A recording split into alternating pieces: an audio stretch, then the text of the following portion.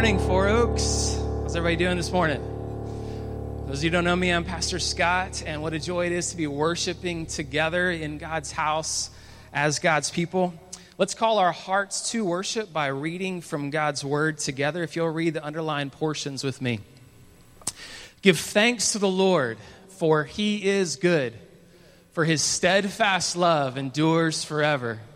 Give thanks to the God of gods, for His steadfast love endures forever. Give thanks to the Lord of lords, for His steadfast love endures forever. He Himself gives to all mankind life and breath and everything, for His steadfast love endures forever. Let's read this together. To Him who loves us and has freed us from our sins by His blood, for His steadfast love endures forever, and made us a kingdom, priests to His God and Father, for His steadfast love endures forever. To Him be glory and dominion forever and ever, for His steadfast love endures forever. Obviously, there's a phrase that is repeated a few times. And the reason for that is because God's steadfast love endures forever. If there's anything else that I would want you to walk away with, there's none other than this, that God loves you. That God has steadfast love and faithfulness towards you and towards me as His people. And so with that, as the truth that grounds us this morning, let's continue to sing to our God who is steadfast. Steadfast.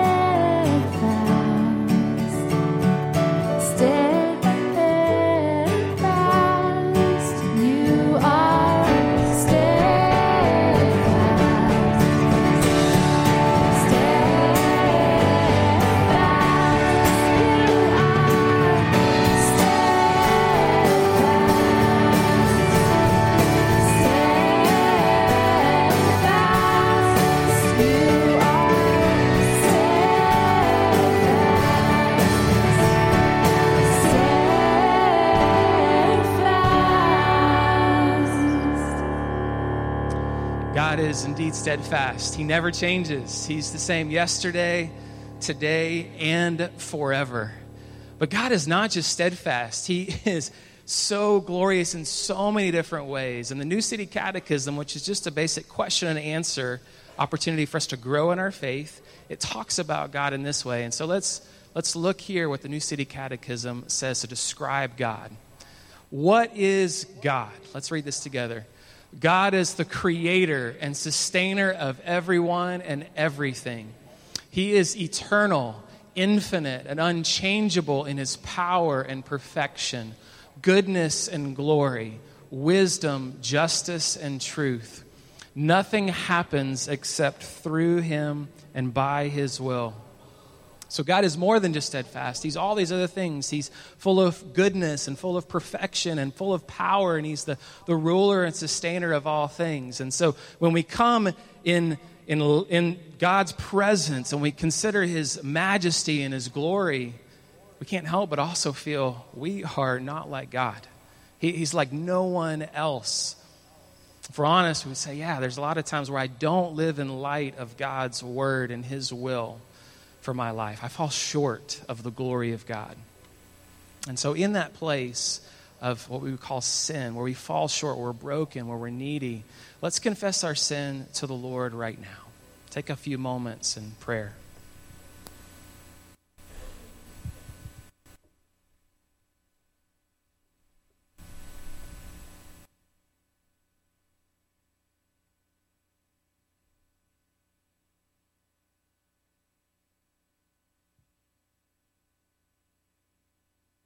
For Oaks, even though we fall short of the glory of God, there is good news for those who are in Christ Jesus.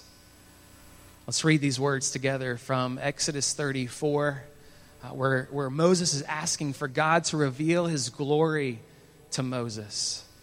This is what God says to Moses, and this is what God says to us when we confess our sin to him. Listen and read these words together. Exodus 34. The Lord, a God merciful and gracious, slow to anger and abounding in steadfast love and faithfulness, keeping steadfast love for thousands, forgiving iniquity and transgression and sin. For those of us who confess our sin to the Lord, God says, I have washed your sin away. I've forgiven all your iniquity because of my Son, Jesus Christ. He's taken away your sin. He's died on the cross on your behalf so that you and I can be seen as pure and holy and without spot or blemish. That is good news for those who are in Jesus, which we are. And so in light of those good words, let's continue to sing to our God and King, the one who is right now praying for you and for me. Let's sing these words together.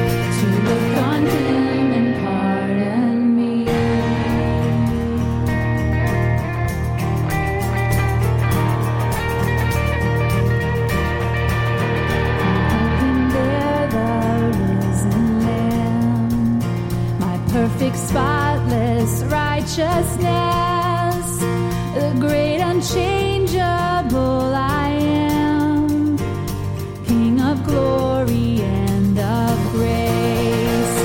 One with himself I cannot die. My soul is purchased by his blood. My life is hid with Christ on high, with Christ my Savior and my God. Because the sinless Savior died, my sinful soul is counted free.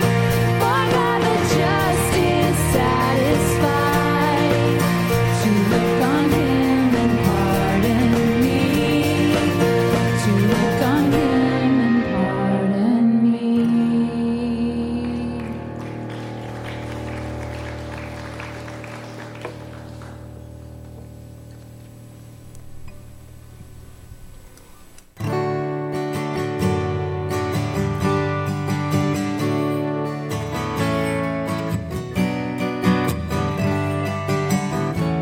What love could remember, no wrongs we have done. Omniscient, all-knowing, he counts not their sum. Thrown into a sea without bottom or shore.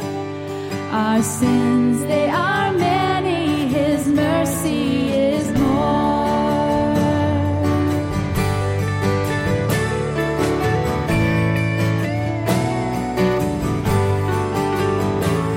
What patience would wait as we constantly roam. What Father so tender is calling us home. He welcomes the weakest, the vilest, the poor. Our sins, they are many, his mercy is more. Praise the Lord, his mercy is more.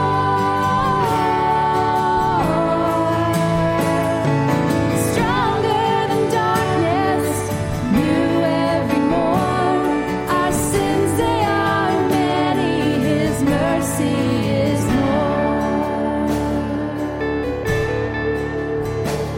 What riches of kindness he lavished on us. His blood was the payment, his life was the cost. We stood neath a debt we could never afford. Our sins, they are many, his mercy is more. Praise the Lord, his mercy is more.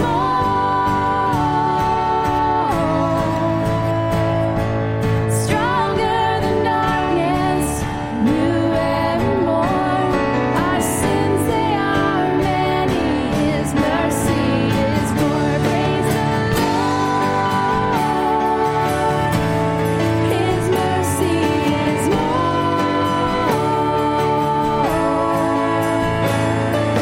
Stronger than darkness, new every morn. Our sins, they are many, his mercy is more. Our sins, they are many, his mercy is more. Amen. Amen to that. Let's pray together. God, the words of this song are an incredible truth for us to be reminded of and to understand and know as we live our lives following after you and your Son, Jesus Christ. So God, we praise you for who you are. We praise you for your power and might, and we praise you for your holiness. But God, because of our sin, we are far from that. But yet, through your mercy, through your kindness and your grace, and through the work of your Son, Jesus Christ, we can worship you now. And we thank you for this, Lord. So God, continue to bless us this morning as we open your word, as we continue to sing, as we take communion together. We pray that what is happening is that your name is glorified. So let us reflect upon that and be joyful in it. And it's in Jesus' name we pray. Amen. Amen. So before you take your seats, everybody, here's a thing I have for you. I would love for you to look around, find someone that you don't know, and go say hi to them and that you are glad that they are here.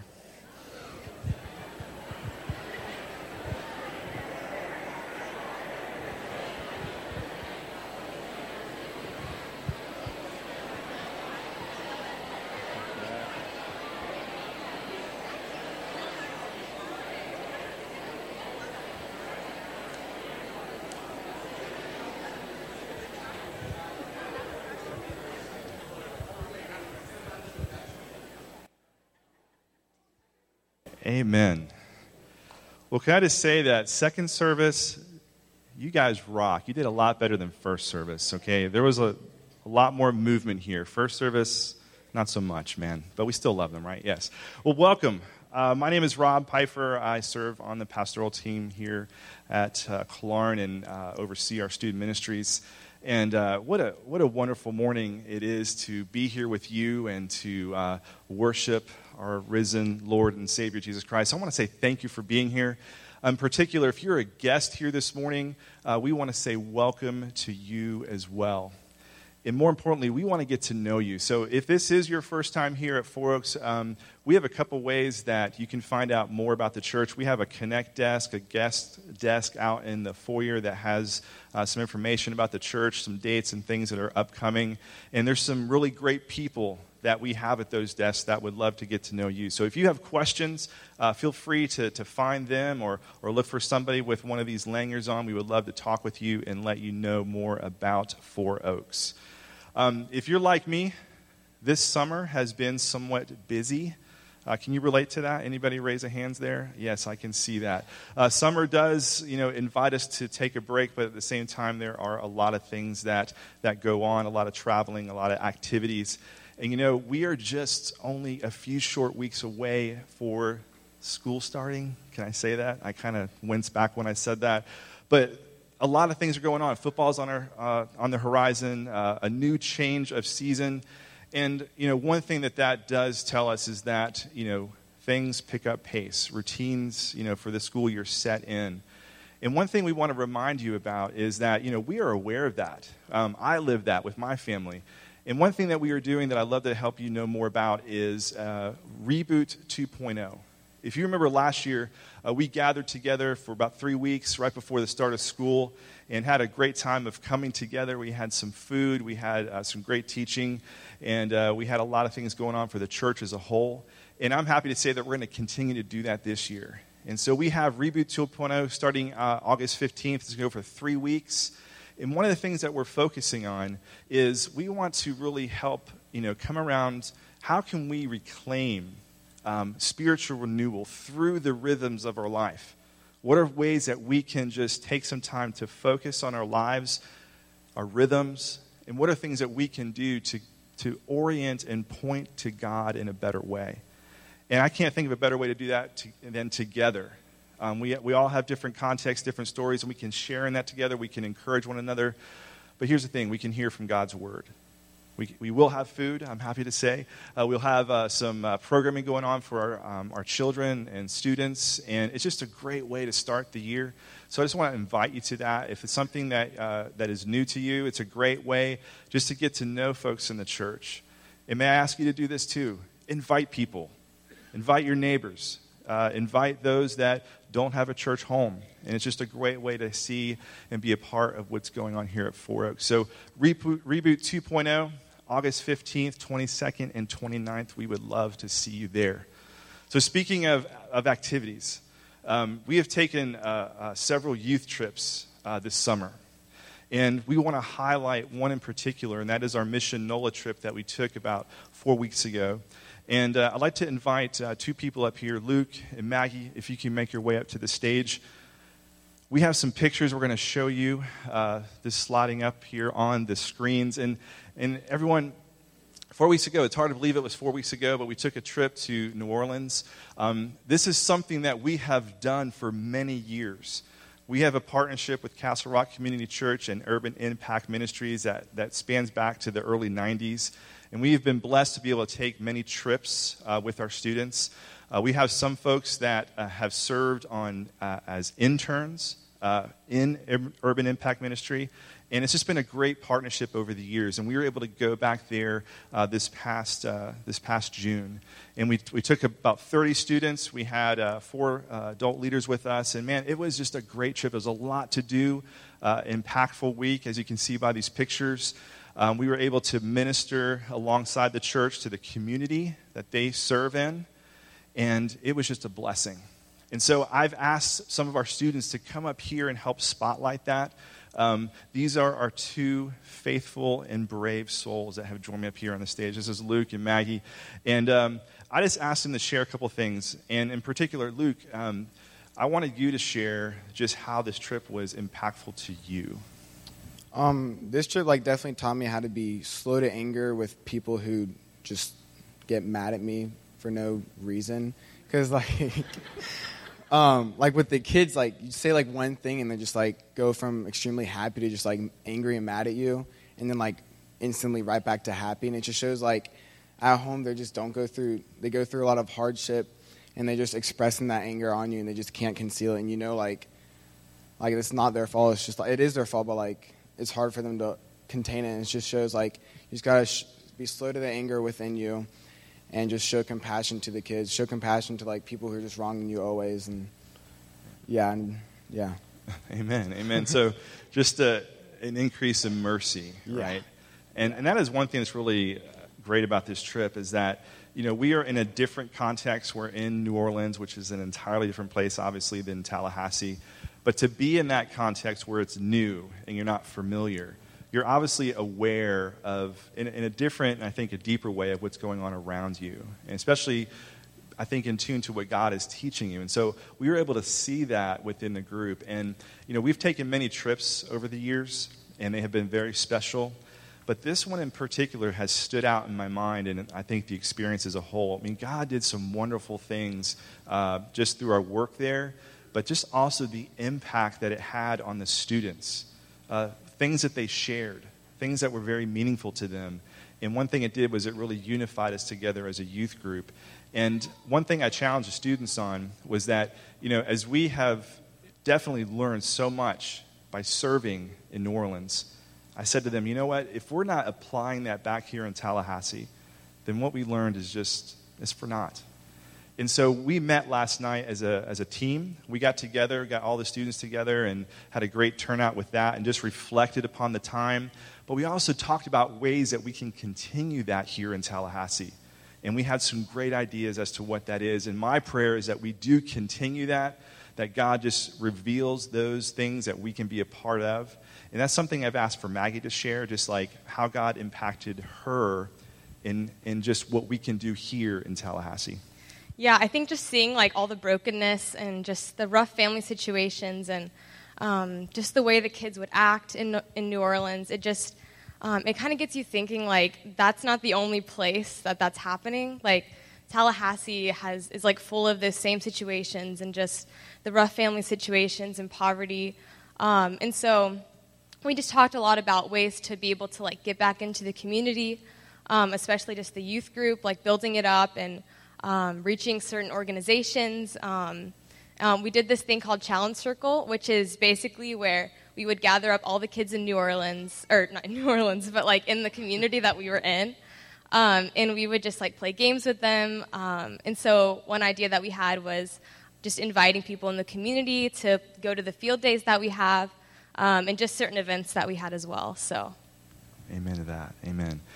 Well, here's the other thing: is that these types of things take resources. And I just want to say thank you for how you support what we do in student ministries, the love that you show for our students, because we feel that, we see that. But just on the whole, how there is just a faithfulness from the body to continue to give of yourself, give of your resources to allow us to do these things. So what we did in NOLA, that's just a sliver of what I think God is allowing us to grow in and helping us to understand what he's calling us to do. So there's many things to do here in Tallahassee, and I'm just excited to see where God is leading us in that. But it does take your resources, and I just want to say thank you to that. And so as our ushers come forward, let's just keep that in mind. Keep that in mind that there are needs, but God is faithful. He provides, and it is He who provides. So as we give of our offerings this morning, we are giving that as a reflection of our understanding of His provision in our life, the grace that He shows us daily, constantly through Jesus Christ, and it's our way that we can worship Him. So join me in prayer as we give thanks to God for that. Lord, just wonderful reminders of your goodness.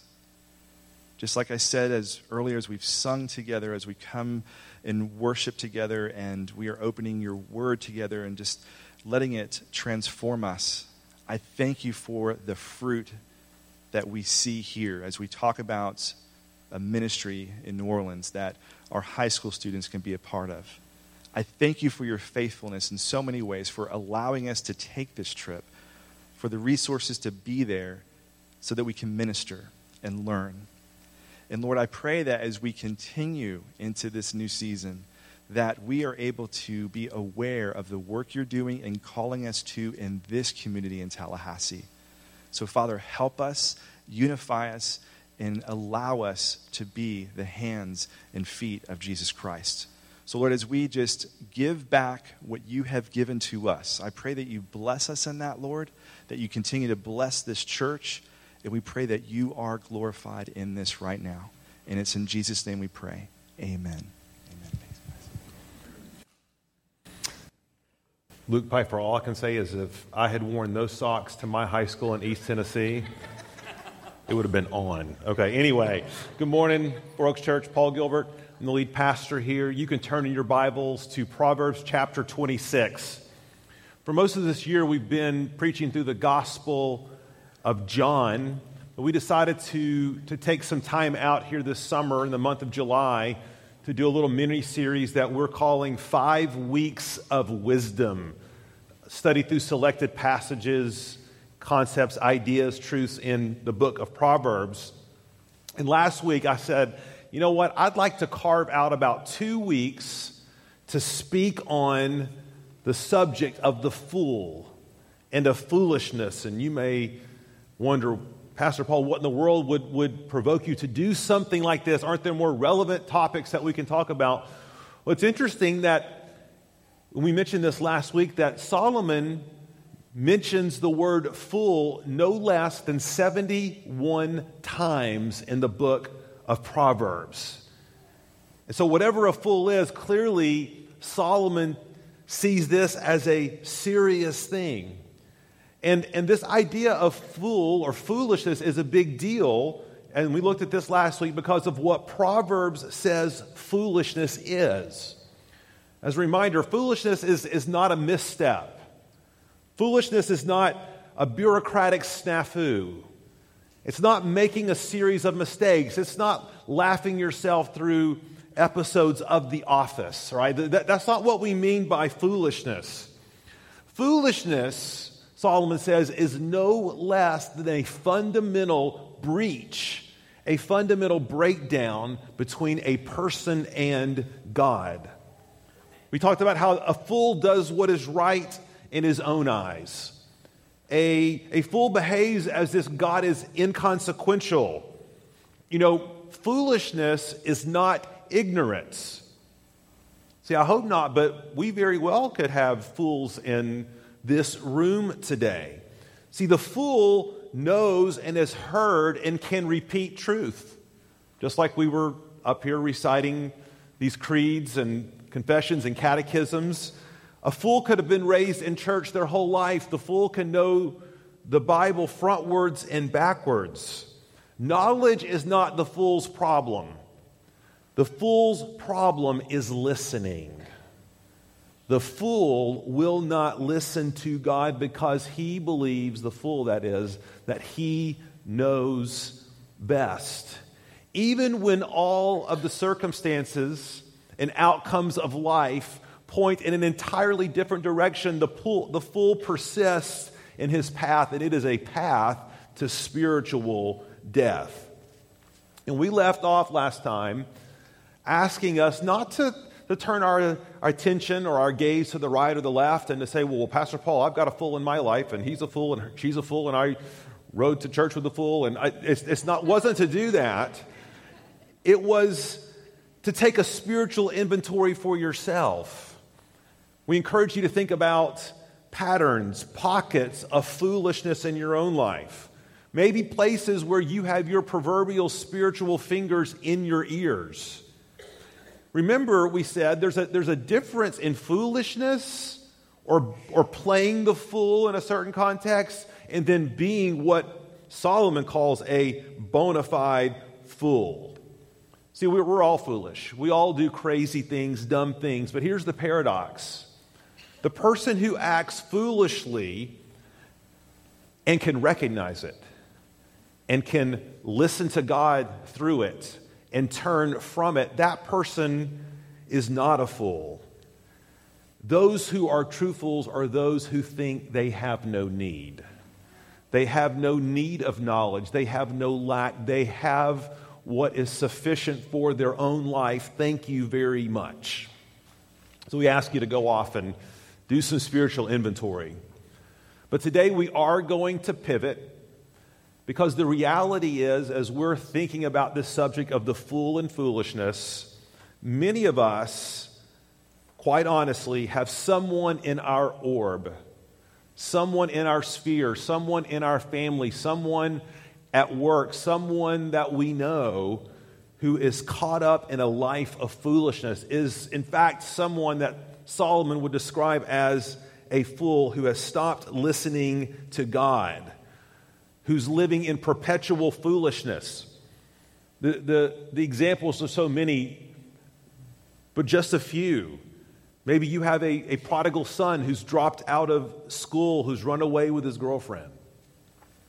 Or a spouse who has, shall we say, a fairly checkered record when it comes to marital faithfulness and trust, and repeatedly says they are sorry, but always seems to continue in that path of unfaithfulness. Maybe you have a friend with an addiction, a gambling addiction, a sexual addiction, a substance abuse addiction, and they go dark on you. They won't return your calls. They won't return your texts. I could go on and on and on. All of us probably know someone or are connected intimately with someone that Proverbs calls a fool or a prodigal or someone who is wayward. And the question is, how does God call us to engage them? How does God call us, dare we say it, to love them?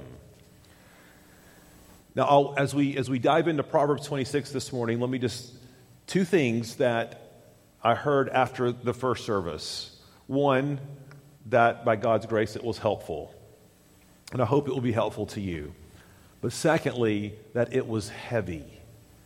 And so I want to recognize the heaviness of this issue, that we are in a lot of ways treading on sacred ground for some of you, many of you, where you're living out heartache right now. This is not abstract. This is not theoretical. This is not conceptual. This is, in fact, real. And so with that in mind, we do go to God's Word for help. I'm going to invite you to stand. We're going to be in Proverbs 26, 1 through 12.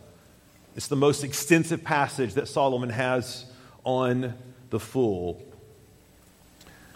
Let's read it and pray for God's grace and understanding it. Like snow in summer or rain in harvest, so honor is not fitting for a fool. Like a sparrow in its flitting, like a swallow in its flying, a curse that is causeless does not alight. A whip for the horse, a bridle for the donkey, and a rod for the back of fools. Answer not a fool according to his folly, lest you be like him yourself. Answer a fool according to his folly, lest he be wise in his own eyes. Whoever sends a message by the hand of a fool cuts off his own feet and drinks violence. Like a lame man's legs, which hang useless, is a proverb in the mouth of fools. Like the one who binds the stone in the sling is the one who gives honor to a fool. Like a thorn that goes up into the hand of a drunkard is a proverb in the mouth of fools. Like an archer who wounds everyone is one who hires a passing fool or drunkard. Like a dog that returns to his vomit is a fool who repeats his folly. Do you see a man who is wise in his own eyes? There is more hope for a fool than for him. Let's pray. Father, by God's grace, we who were foolish were fools. You came and died to reclaim us as your own. And Lord, we acknowledge that. We come to this text, we come to this theme full of humility, full of the awareness that we need you, we need your grace. And the fools in our life need your grace. So we're asking you to help us. We're praying that this word would go out from this place. It would not return to you void. It would do exactly what you intend it to do in the hearts of your people. Lord, we ask that you would do your work. In Jesus' name, amen. You take your seats. Verses 4 and 5 are the two central verses, I think, in this text. It's around which everything else sort of orbits. And let me read those to us again. Answer not a fool according to his folly, lest you be like him yourself. Answer a fool according to his folly, lest he be wise in his own eyes. Now, you can be a simpleton and recognize right away, that kind of sounds contradictory, Pastor Paul, and which I agree it does. Now, love a fool in this way, don't love a fool. Engage a fool in this way, don't engage a fool in this way. Now, I'm going to go on this assumption. The Bible says that Solomon was the wisest man in the history of the world, and that he probably wasn't so stupid to directly contradict himself in consecutive verses. Okay, he wasn't losing his mind. He knew exactly what he was saying, and we understand that when we kind of dig into the context and the nuance of what he's saying. And we say similar sorts of things, and let me kind of put it into our layman's language. For Oaks, there is a wise way to engage a fool. A wise way. There's a way to engage that fool that will expose his folly and by God's grace move him or her towards repentance. So there's a wise way to engage a fool. But make no mistake, Four Oaks, there is a foolish way to engage a fool, where the fool is just empowered to keep on being a fool. In other words, there's a way to relate to a fool that doesn't help him or her. It only hurts because it perpetuates what they are already doing. And I was thinking about an example of this, and Friday night, we had one of those rare moments in the Gilbert household where Susan and I were alone for about 10 seconds. It was 10 or 15 seconds. I can't remember which one, but all the kids were doing this, that, and the other, and we decided to watch a movie, so we pulled up Chappaquiddick.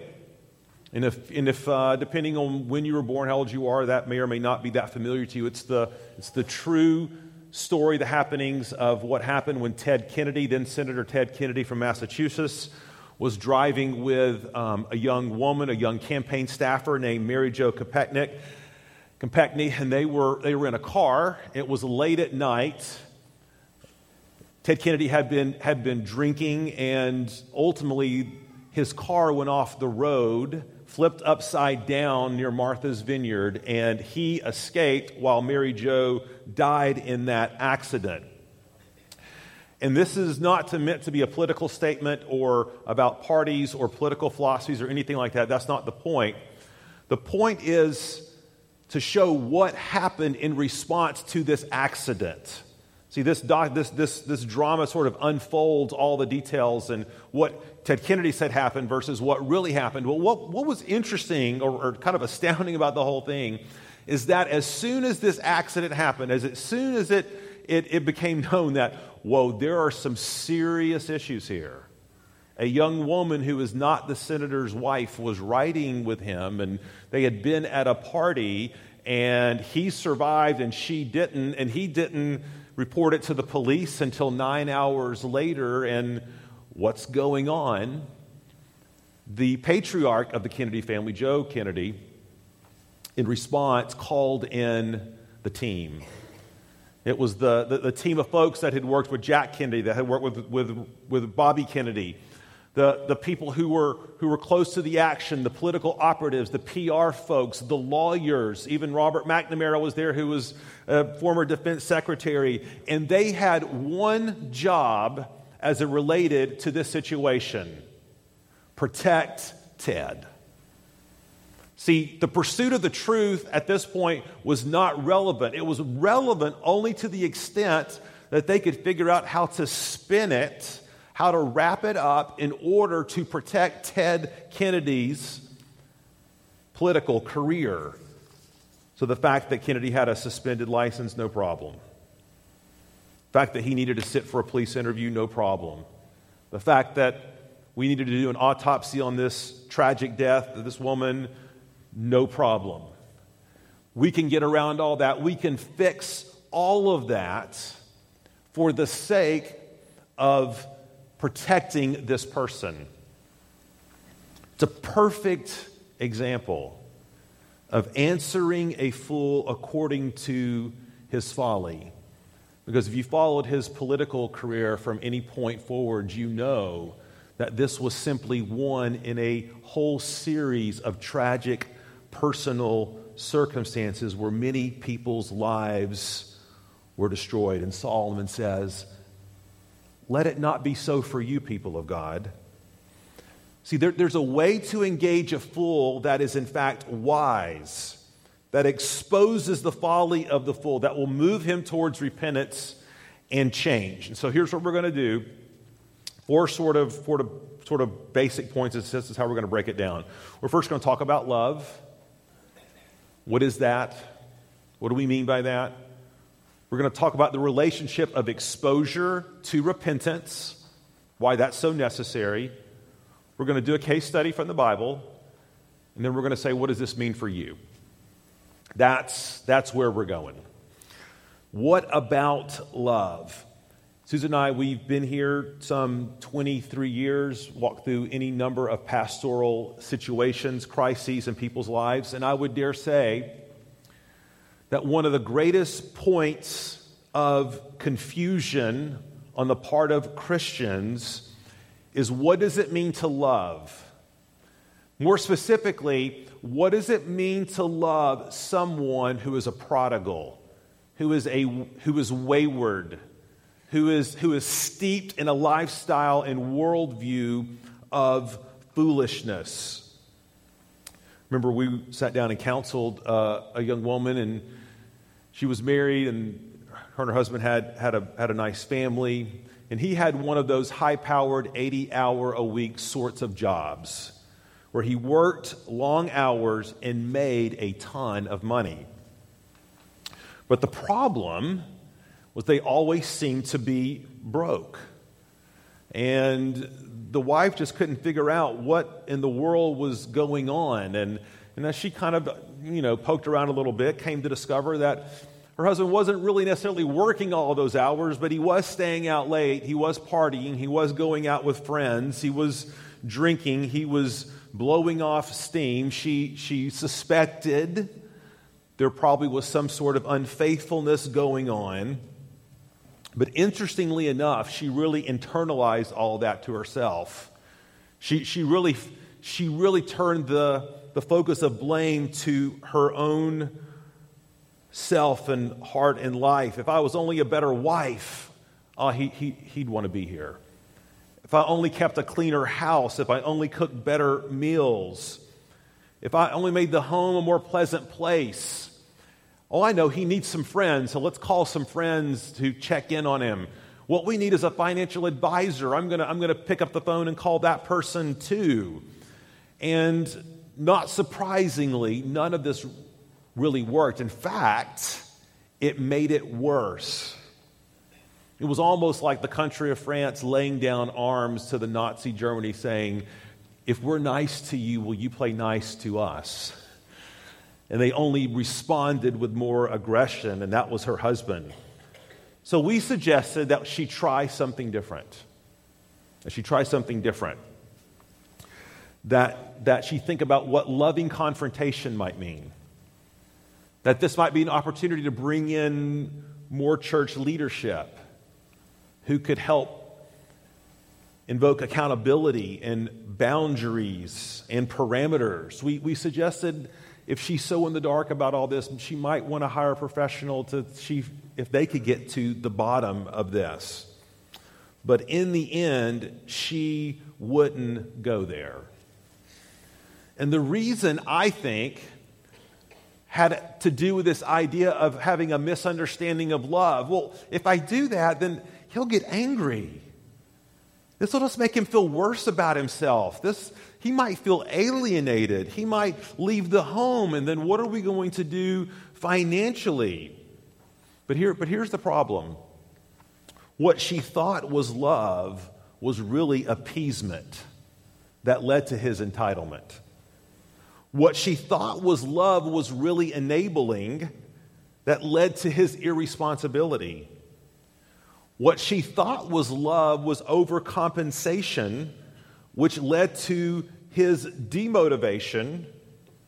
The very thing she feared would happen, in fact, did happen.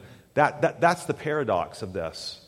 So oftentimes when we are attempting to engage prodigals, engage the foolish, engage the wayward, and we're trying to move them to a certain point, and we're trying all these different strategies, we're doing them, she was doing them, because she didn't want him to leave. She wanted to hold on to the relationship at all costs.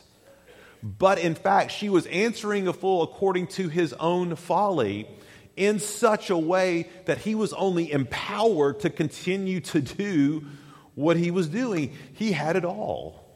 Think about that. He had it all. He had a wife and kids and the boys and money and his freedom and his autonomy. And this became a self-fulfilling prophecy where the thing she feared the most, in fact, did happen. That story, by the way, is repeated many times and in many contexts for many of us here. I know that.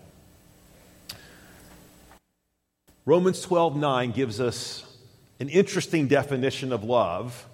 And if you think back to your wedding day and assuming 1 Corinthians 13 showed up in your marital vows or showed up in your ceremony, I hate to burst your bubble.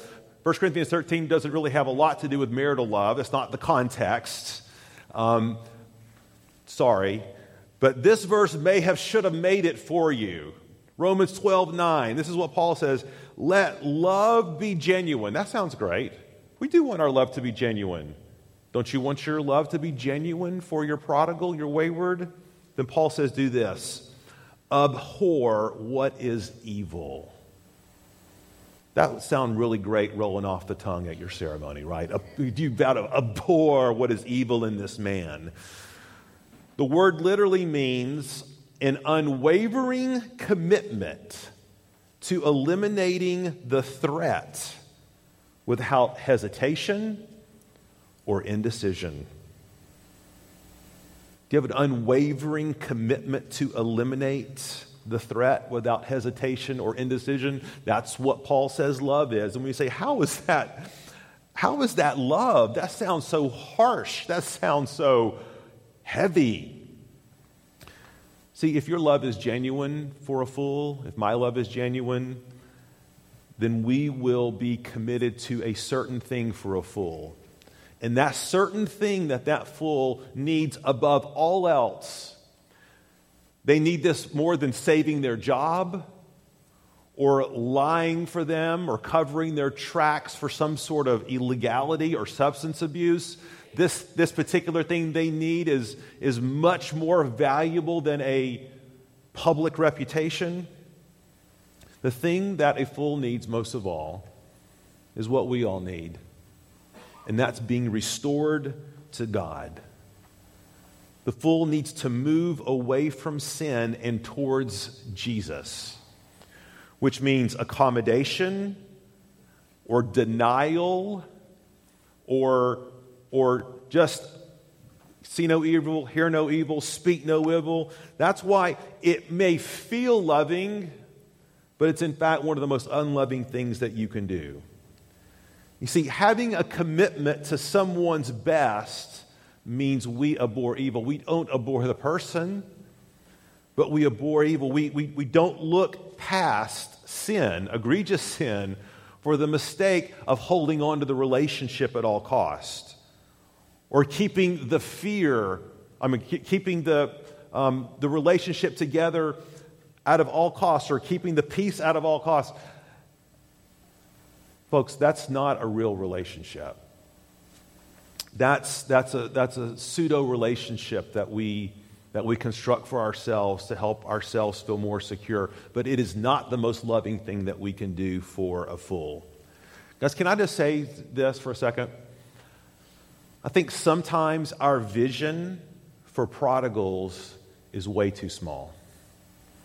It is way too puny. See, sometimes we feel like if we can just rescue the fool enough times from the effect of their own consequences, then this time will be different. This time they'll keep the job, or this time they'll be faithful in the relationship, or this time, fill in the blank. But God has bigger plans. Expand your imagination to understand that God is not primarily interested in those things. He is the master rescuer. He wants to save souls. He wants to save hearts. He wants to reconcile lives. And so in order to understand what Solomon is saying here, some of us may need a refresher and maybe even a paradigm shift on how we are thinking about love. Second point, repentance through exposure. How does this happen then? That's the question. How does this happen? This kind of love happen? I'll read a selection of verses from back in Proverbs 26. And as I read these, just think about what they all have in common in terms of ways that Solomon says, don't relate to a fool in this way. Verse 6, whoever sends a message by the hand of a fool cuts off his own feet and drinks violence. And I didn't do a Hebrew word study, but that does not sound good, all right? Verse 8, like one who binds the stone in the sling is the one who gives honor to a fool. Like an archer who wounds everyone is one who hires a passing fool or drunkard. Now, what do all of these warnings have in common? I think they're pretty simple. I think Solomon is simply telling us, don't try to engage the fool as if he's not a fool. Don't just assume that just because he or she has failed 100 times before when you've given responsibility, that this time it'll be different. Or because they have broken trust at the most deepest levels that, they didn't really mean it. It's okay. Just one more time. I think Solomon is saying, don't take their word. Don't be naive and expect a naive result with 10, 30, 40, 50, 60 chances, because the reality is, apart from gospel change in a person's life, the best behavior for future behavior is what? Past behavior. Doesn't mean the gospel doesn't change. The gospel has. The gospel can. The gospel will. But the question is, how does that work? Verse 3, I think Solomon points the way here. He says, a whip for the horse, a bridle for the donkey, bridle for the toddler, no, I'm just kidding, and a rod for the back of fools. Now rod here, I think, is a metaphor as Solomon is using for this idea of pain, of discomfort, of disruption. In other words, through love, something that gets the fool's attention. Something that communicates, hey, this is not business as usual. In fact, business as usual won't cut it. Solomon seems to be saying it's going to take more than words. It's going to take more than threats. It's going to take more than ultimatums or arguments ad nauseum. You see, words are wasted on a fool. See, a lot of us have been having what has seemed like a one-way conversation for decades. You need to do this. Please change this. If you don't do this, then this will happen.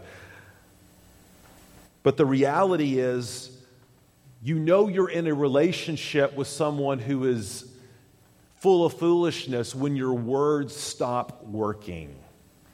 That there is a heart that's impenetrable. And Solomon says the way we expose the fool is in fact the very means by which he comes to change, because he sees his actions for what they truly are. And that can't happen as long as status quo is maintained. Dan Allender, in a book called Bold Love, which I highly recommend, says this: in order to repent, prodigals must feel pain. Another quote from a guy named Paul and Dave in a book they wrote one time. Here it is. A fool needs a love that is rugged, tough, bold enough to insist upon reality. In order for there to be reality, a fool's choices must be connected to consequences. One question to ask as we unpack this some more, if you're thinking about someone in particular in your life or a particular situation, is there fundamentally any sort of incentive for that person to change from their perspective? Or, hey, I've got it made in the shade. But see, prodigals want it all. The fool thinks, and by the way, fool can be smart, a fool can be attractive, a fool can be winsome, a fool can be a leader of an organization because he or she is wise in their own eyes. Sometimes they're highly functioning people. They have to be to maintain the 2 or 3 different lives they have going on. They have to be very, very good. Sometimes fools can be very slippery. You know, it's just like hard to get your hands around. I know something's kind of amiss here, but they're so good. They're so good on their feet. They have an explanation for everything. Paul says, and Solomon says, stop talking and start acting. So here's an example from the Bible. Third point, a case study. This is 1 Corinthians 5, and many of you are probably familiar with this passage. It's kind of the classic passage on church discipline. But here we have a situation that in the church, a man is having a very public affair. He's having an affair, in fact, with the wife of his father, his stepmother. And for whatever reason, he's pretty comfortable in that place. He's kind of got it all. He's got his life, his work, his job, his career. He's got his standing in the church. He has his reputation. He has his friends. And then he has his relationship on the side over here. And so Paul's writing to them about that. And listen to what he says in verse 1. He says, "It is actually reported among you that there is sexual immorality, and of a kind that is not tolerated even among pagans.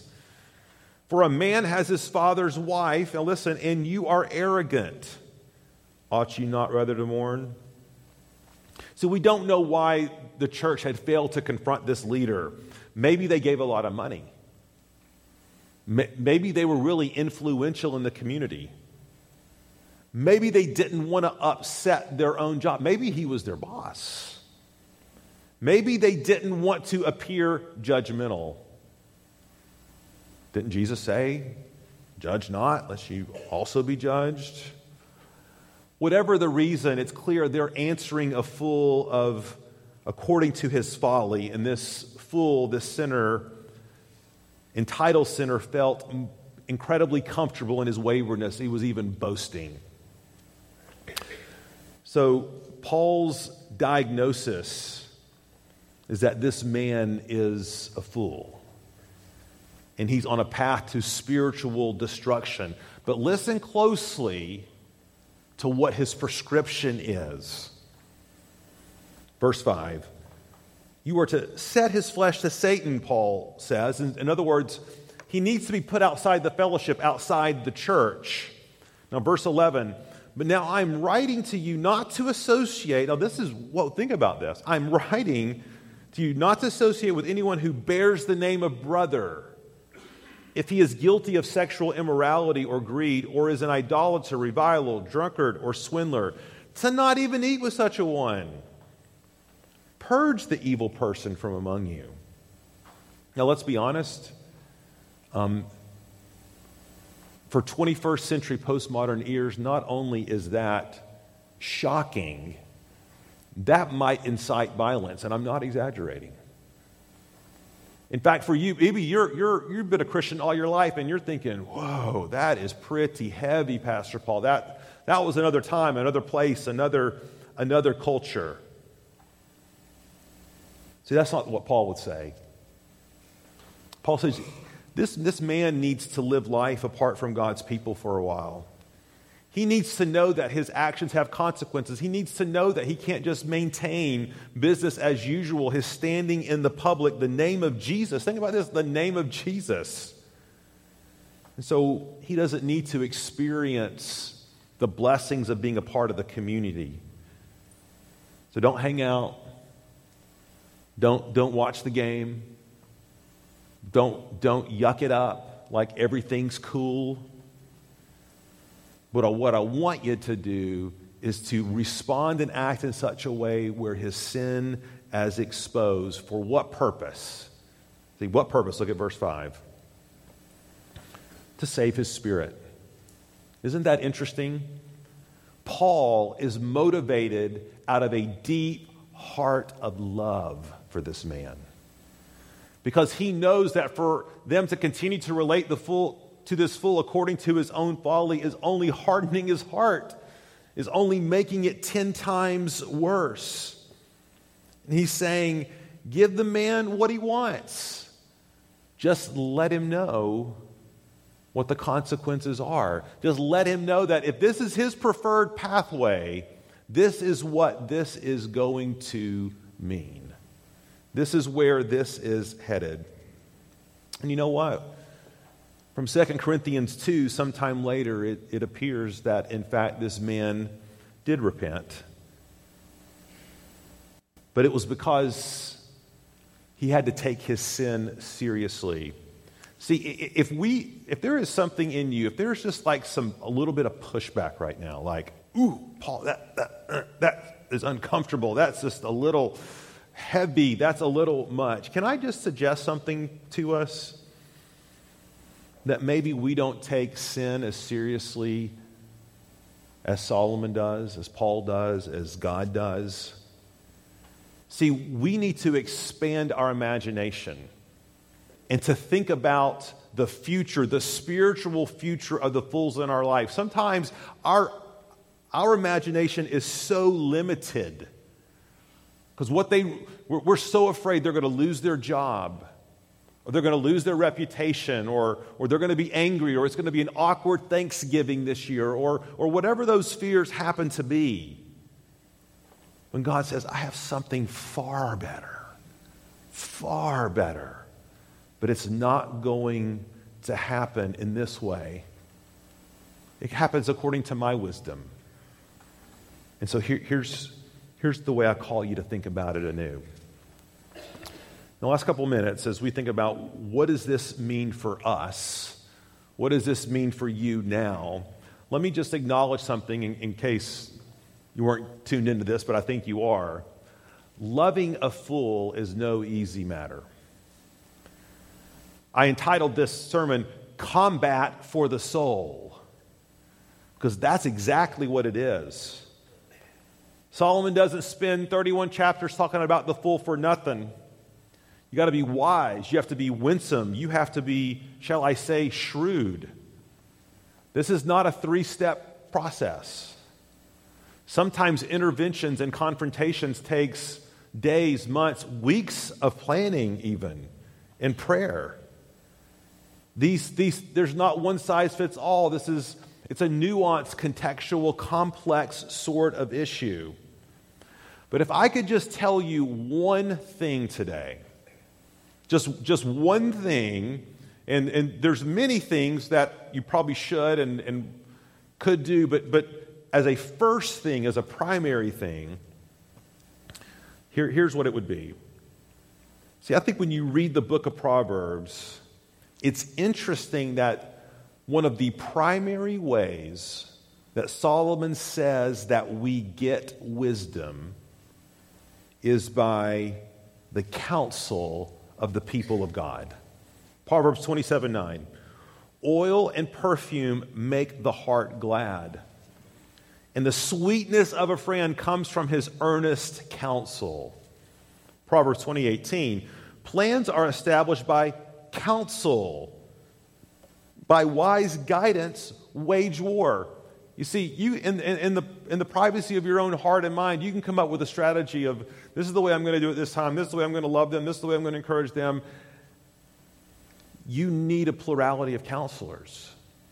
You need people who have wisdom to be able to say, no, that's only going to make it worse. No, I know it sounds good, but it's going to boomerang right on top of you. You see, this is just a very common dynamic that I've seen oftentimes in these situations. That oftentimes it's the one who has been victimized by the fool who experiences incredible shame and guilt. Incredible shame and guilt, like, if I had only been a better parent, if I had only been a better spouse, if I'd only been a better friend.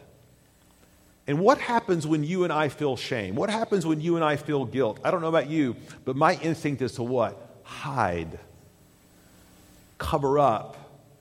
Run to my office. But see, when that's our impulse, when that's what we do, we cut ourselves off from the very care and community and counsel that you and I need from the body of Christ. So you really need to go talk to someone today. Your community group leader, your men's Bible study leader, your women's Bible study leader. You might make an appointment with one of the pastors. You might want to come talk after the service to one of our elders. The point is, go to someone. Now, granted, that's not the end of a process. That's the beginning of one. And something you've heard me oftentimes say privately is that oftentimes with prodigals, with fools, it's going to have to get worse before it gets better. It's like correcting your toddler, right? When they're used to doing some particular thing and you finally said, enough is enough. Sometimes it can feel like it's getting worse before it gets better. You need the people of God. You need the community of the church.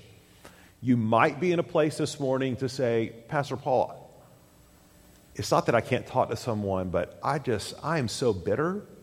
I am so angry. I am so hurt. I have been run over. I have been forsaken. I have been abused. I don't even have a category for this. Because there's a huge context here. There's some situations where the most loving thing you can do for an abuser is to remove yourself and to have others intervene, and that's why counsel is so important. But for others of us, we need to really ask God to make room in our hearts for love and grace and forgiveness. You know, we may not get reconciliation in this life. Reconciliation can't happen without repentance. But forgiveness in your own heart, see, that's why we need the gospel. See, here's what's interesting. Jesus came and died for fools and foolishness, all of us. But Jesus didn't just die for those things. He died for our own foolish ways we've tried to love the fool. Jesus died for that as well. Jesus said, I know you probably have botched this. I know you probably left unattended what needed to be dealt with decades ago. But listen, that's what the gospel is all about. That you find mercy and grace in your time of need. That my mercies are new every morning. You know, the reason we come to the table each and every week is to remind us of that. You and I never, ever get past the need for the gospel. The gospel is not just for the fool. The gospel is for those who suffer alongside of the fool as well. As we come to the table today, and I'm going to ask our leaders to come and prepare to serve, I'm going to ask us just to do a couple of things in our own hearts as we come. One, pray for the fool. Pray for the fool in your life that God would break through. Pray for wisdom to know what you're called to do. Pray like you know that God is the only one which He is that can affect change. And then lean into Christ. To say, God, this is a mess, and I'm complicit too, and I have things in my life, and I know the way I've responded and the way I've dealt with things. Find mercy and grace through Jesus today. So bow your heads and just spend a moment or two preparing your hearts.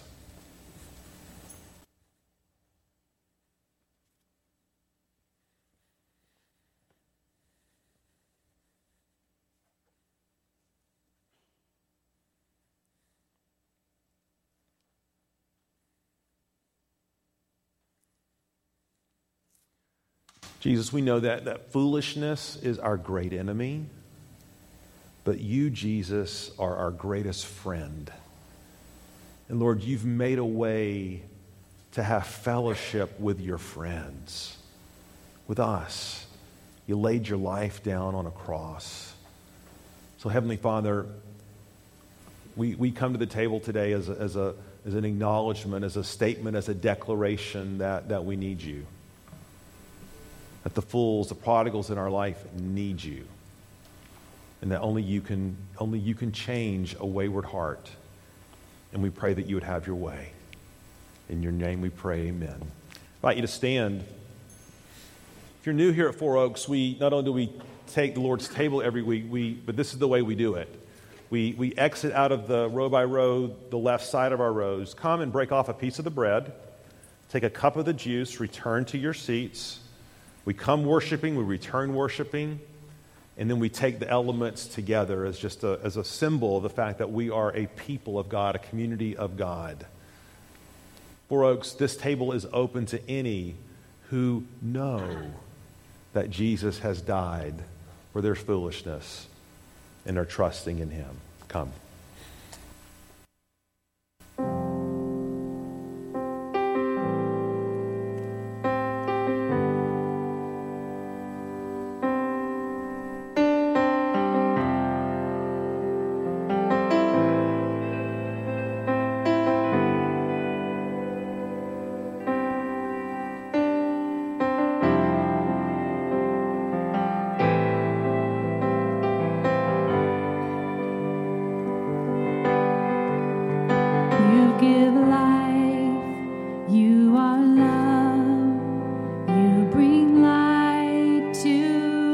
Darkness you give hope, you restore.